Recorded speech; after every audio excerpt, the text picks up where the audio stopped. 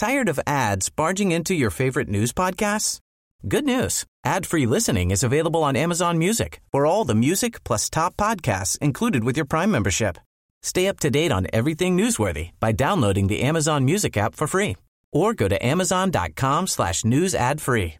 That's amazon.com/news ad free to catch up on the latest episodes without the ads. This is MPB News. Hi, this is Karen Brown. Thanks for checking out the Mississippi Edition podcast. If you like what you hear, click subscribe, hit like, or leave us a comment if your app has that feature. Then find other MPB podcasts by searching MPB Think Radio on your favorite podcasting platform. Thanks.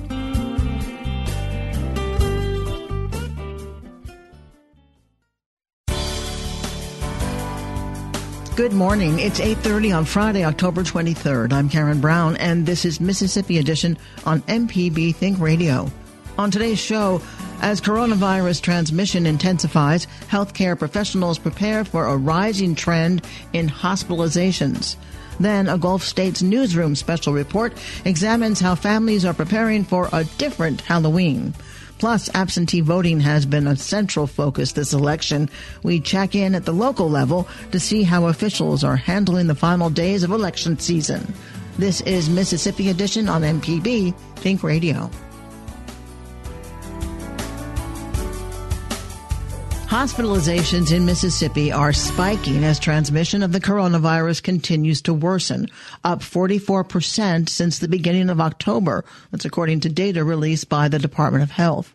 Reported cases of COVID-19 are also on the rise, with 958 new cases reported yesterday.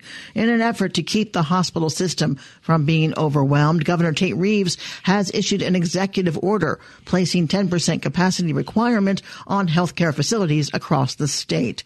If hospitals cannot maintain 10% of their capacity for COVID-19 patients, they must delay elective procedures.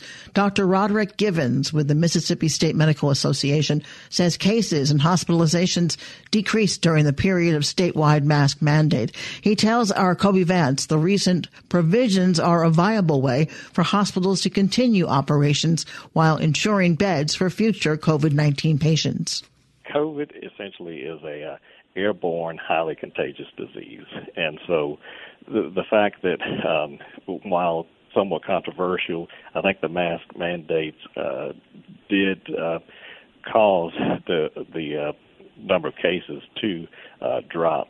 And I think with the increase that is happening now as far as cases, it's prompting some action again to at least try to mitigate this process.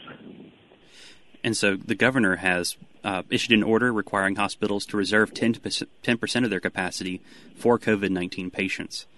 Is that going to be enough? What are some things hospitals need to be doing now to prepare as case numbers and hospitalizations inevitably increase? Well, that might be enough. Really the reason for the capacity is in the event that somebody comes in, say through the emergency room, you can at least take care of that patient until they have to be transferred to a higher level of care. And what the reason for the limited bed space is so that essentially hospitals that are trying to basically ramp up, do a bunch of outpatient procedures and so forth that might also require hospitalization, what you want to do is keep it where if a patient came to the emergency room, that hospital at least has capacity to take care of that patient, as opposed to losing bed space because you've done some outpatient procedures that were elective. And so that mandate essentially just says that every hospital is going to at least have 10% capacity so that when that patient with COVID comes in, they can be immediately seen. So really, it tends to pretty much slow down sort of elective procedures in order to just hold bed space for that COVID patient. So it's a smart idea. That works, or at least I agree 100%. I think 10% at least a reasonable start. And now early on in the process, hospitals were required to cease all elective procedures, period. And then later on it was elective procedures that required an overnight stay. What damage does that do to hospitals? Because it takes away some revenue? Yeah, definitely. Hospitals make a significant amount of their income with outpatient elective procedures. And essentially, with the way, even with Obamacare, as it's called, the trend was trying to keep people out of the hospital. And instead of, like in the old days, somebody would have surgery and they'd stay in the hospital for a week before they went home. Well, the trend now is to do that outpatient, if you can, say, gallbladder and so forth, overnight stay and then discharge out. A lot of procedures are laparoscopic and that sort of thing. And so really that is, cheaper than having a patient stay in for a full week or whatever for recovery. Now, when you shut down, elective procedures, you're then shutting down a significant income stream. And so that has impacted hospitals across the board.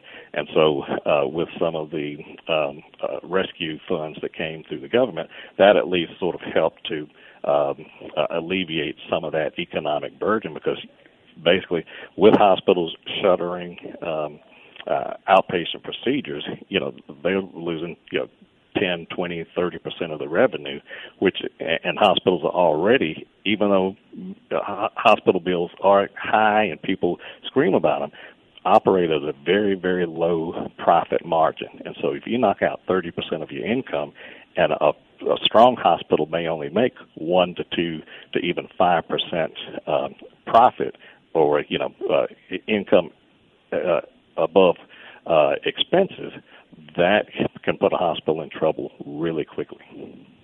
And so what are some conversations hospitals are having right now? And also, what can Mississippians expect in the next few weeks as we begin to see these cases increase?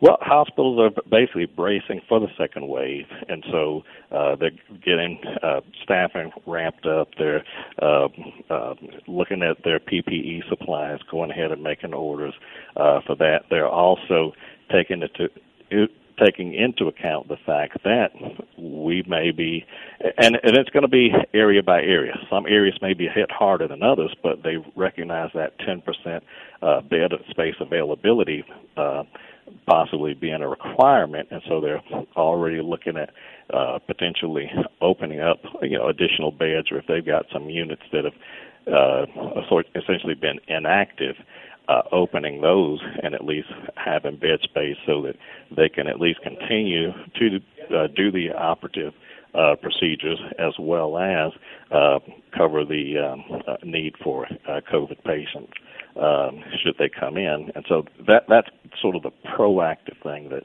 I can tell you every hospital is doing, ours included. And so what can Mississippians do to try to help hospitals out in this situation and prevent the spread of the disease as much as possible? There are basically 4 things that I recommend that I've sort of said from the beginning of this, pandemic back in January or February. One is to wear a mask. The other thing is cleanliness, hygiene.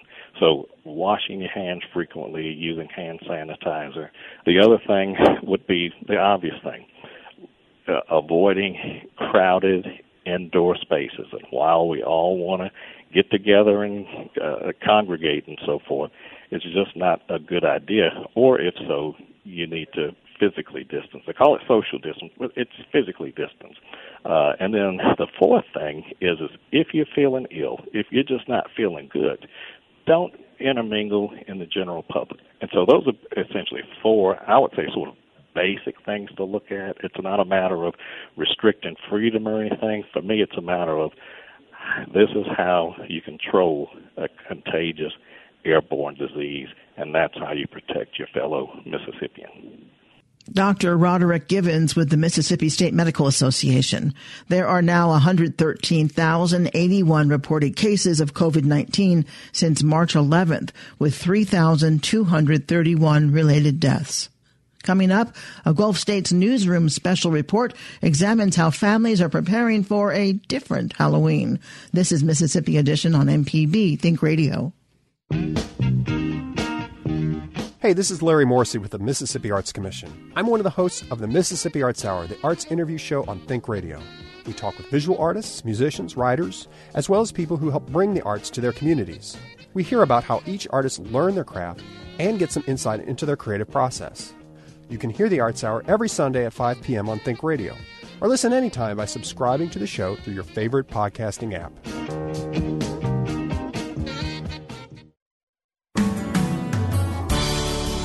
This is Mississippi Edition on MPB Think Radio. I'm Karen Brown.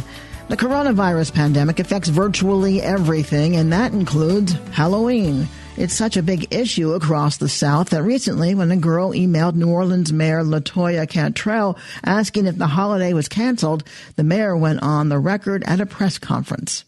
We're not canceling Halloween, and it will move forward slightly different. However, we will be moving forward. Families everywhere are trying to figure out how to make celebrating safe. From WBHM in Birmingham, Andrew Yeager reports. Jason Noah has one of those houses in his suburban Birmingham neighborhood. As in, right now, emerging from his flower bed, there's a pirate ship piloted by talking skeletons. This is no pleasure cruise, matey. You're in for a very scary time. We have fog machines in the flower bed as well, so at night the fog comes out and kind of actually adds to it a lot. Halloween's a big deal in his neighborhood. The first year that I was here, we started out in the house with the door closed, and by the end of the night we were sitting outside with the door open just because there was so much traffic, and so it gets to be pretty busy. Noah estimates 300 people typically come by on a Halloween night. During a pandemic, crowds like that are a no-no. Across town, Shilpa Gagar began having misgivings this summer as Alabama's case counts surged. She and her husband work in medicine and see the effects of the pandemic firsthand. There's no way that things were going to be under control enough for us to have what you would consider a normal Halloween. But her kids insisted, and she's right there with them. I'm determined. It is my favorite holiday, and I was like, there's going to be some way that we can celebrate this. Public health officials say those big trunk-or-treat events and large indoor parties, that's not going to work. But Luann Woodward, the dean of the University of Mississippi School of Medicine, says you can trick-or-treat safely if you follow the recommendations we've heard throughout the pandemic. Hand hygiene, wear a mask, keep a distance, all those things would be extra important. The Centers for Disease Control and Prevention also recommends following a one-way path with individually wrapped bags of goodies that kids can grab without getting too close. Jason Noah in Birmingham says he'll skip hanging out in the yard with neighbors. Shilpa Gagar says her neighborhood is discussing putting candy bags on tables at the end of driveways. For her, masking is critical. Even if you have a little bit of clustering, if everybody's wearing masks, so that should kind of counteract some of that. Some traditions, though, are on hold altogether. Llewellyn Berger is something of a local legend in New Orleans. In 2003, she put a single skeleton outside of her home. It's now grown into a pun-infused display of more than 80. There's Scary Poppins, or Little Dead Riding Hood. Back in April, Berger knew several people who died or became seriously ill from the virus, and a lawn of skeletons seemed insensitive. Plus, in recent years, tour buses started stopping by to take in the site.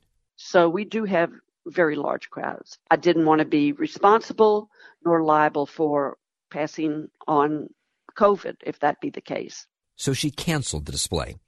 But a few weeks ago, while dwelling on the disappointment, inspiration struck.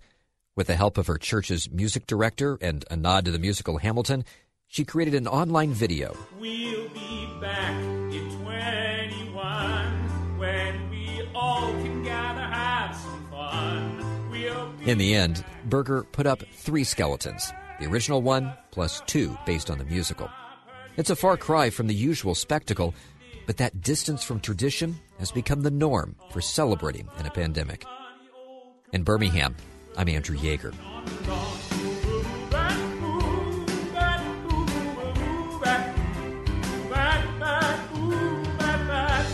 Coming up, absentee voting has been a central focus this election. We check in at the local level to see how officials are handling the final days of election season. This is Mississippi Edition on MPB Think Radio.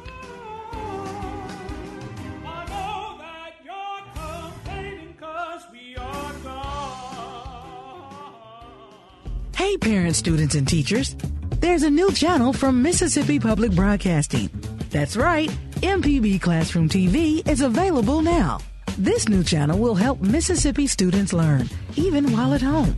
MPB Classroom TV features great teachers and engaging programs for students in pre-K through 12th grade. To learn more about how you can watch MPB Classroom TV, visit education.mpbonline.org.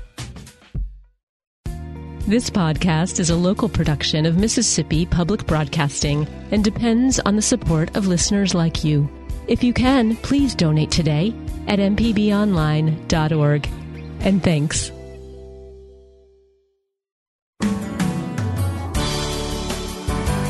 This is Mississippi Edition on MPB Think Radio. I'm Karen Brown. Election officials in Mississippi are preparing to manage new requirements this election season. One new provision allows voters to cure rejected absentee ballots. These ballots are usually dismissed due to a perceived signature mismatch. The new requirement prevents absentee ballots from being rejected for such an error. A second provision is for curbside voting. While this method of voting has always been available, the change ensures those with COVID symptoms can safely vote without endangering others at polling locations. Crystal Starling is the Alcorn County Circuit Clerk. She tells our Desiree Frazier her office is prepared to manage these changes. If an absentee ballot is rejected for that reason, then within 24 hours we will have to contact that absentee voter by first phone call, email, and then certified mail as a last resort if we cannot get a hold of them another way to come in and correct it. Not very often are many absentees ever rejected for mismatched signatures, so majority of our ballots, it shouldn't be a big majority of the ballots. So you're not concerned that that's going to take away from what you have to do, pretty much? No, ma'am. I mean, we will do anything that we have to do in order to follow the law, and no matter how many there is, we will contact the voters. The other instance was to expand curbside voting on Election Day so that people with COVID symptoms can vote. Your thoughts on that? I'm thankful we have curbside voting, and that is available to anyone with COVID.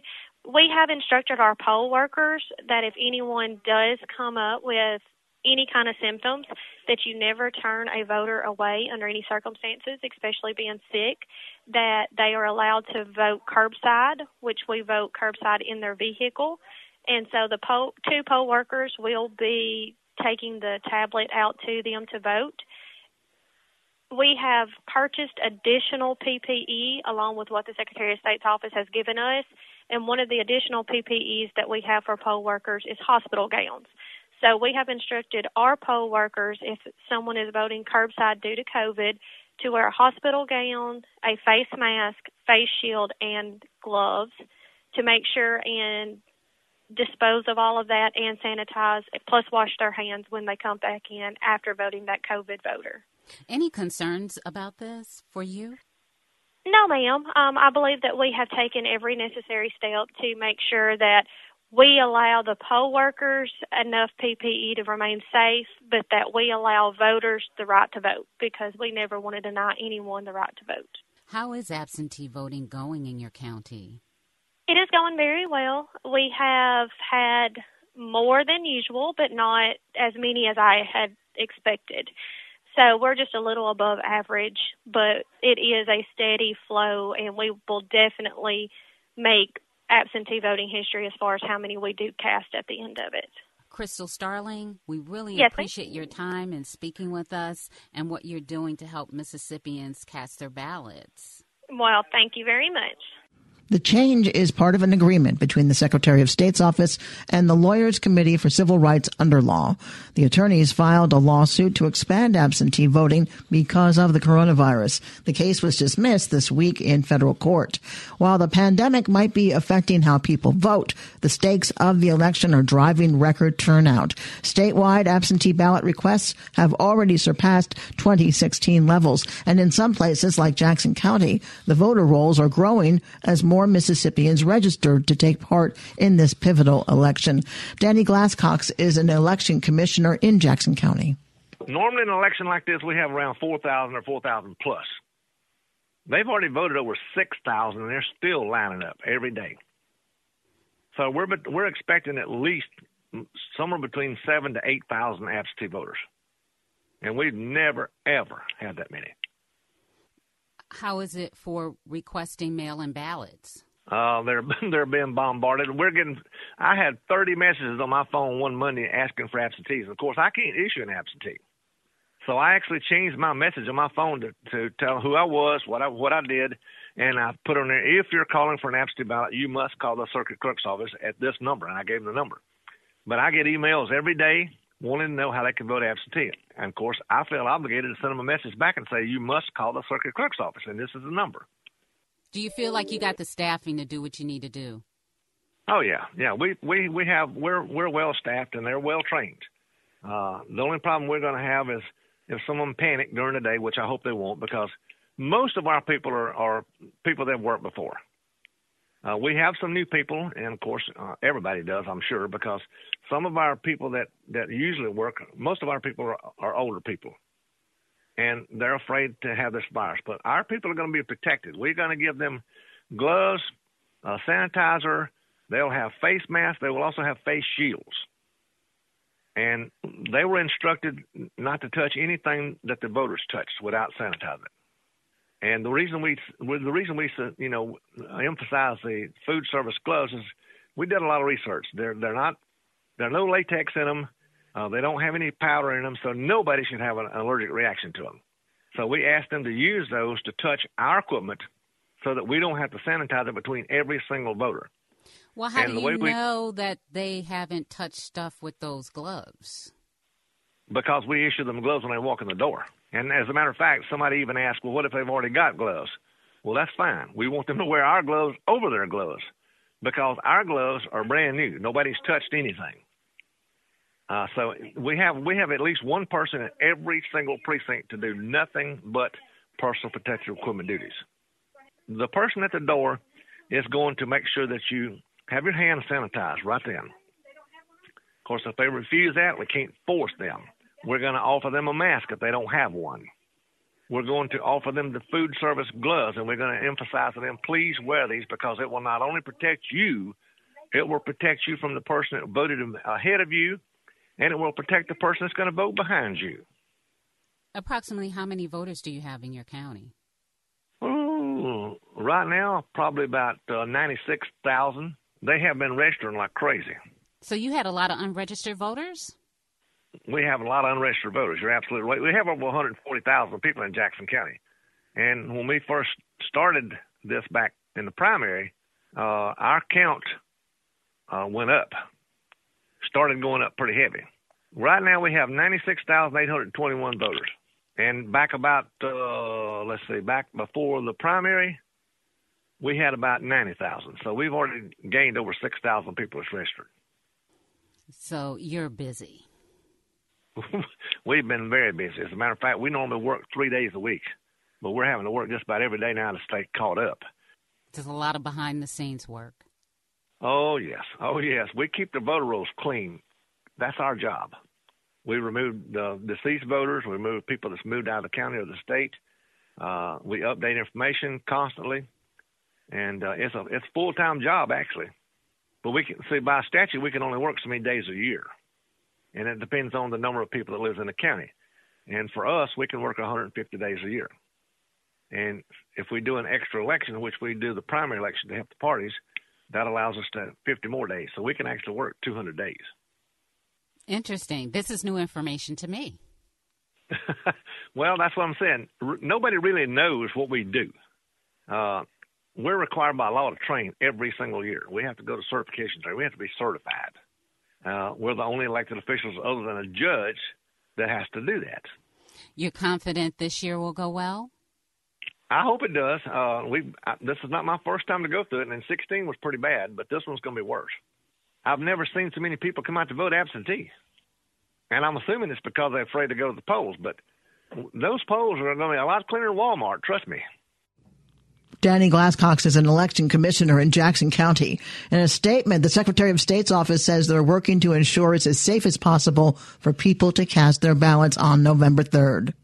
This has been Mississippi Edition on MPB Think Radio.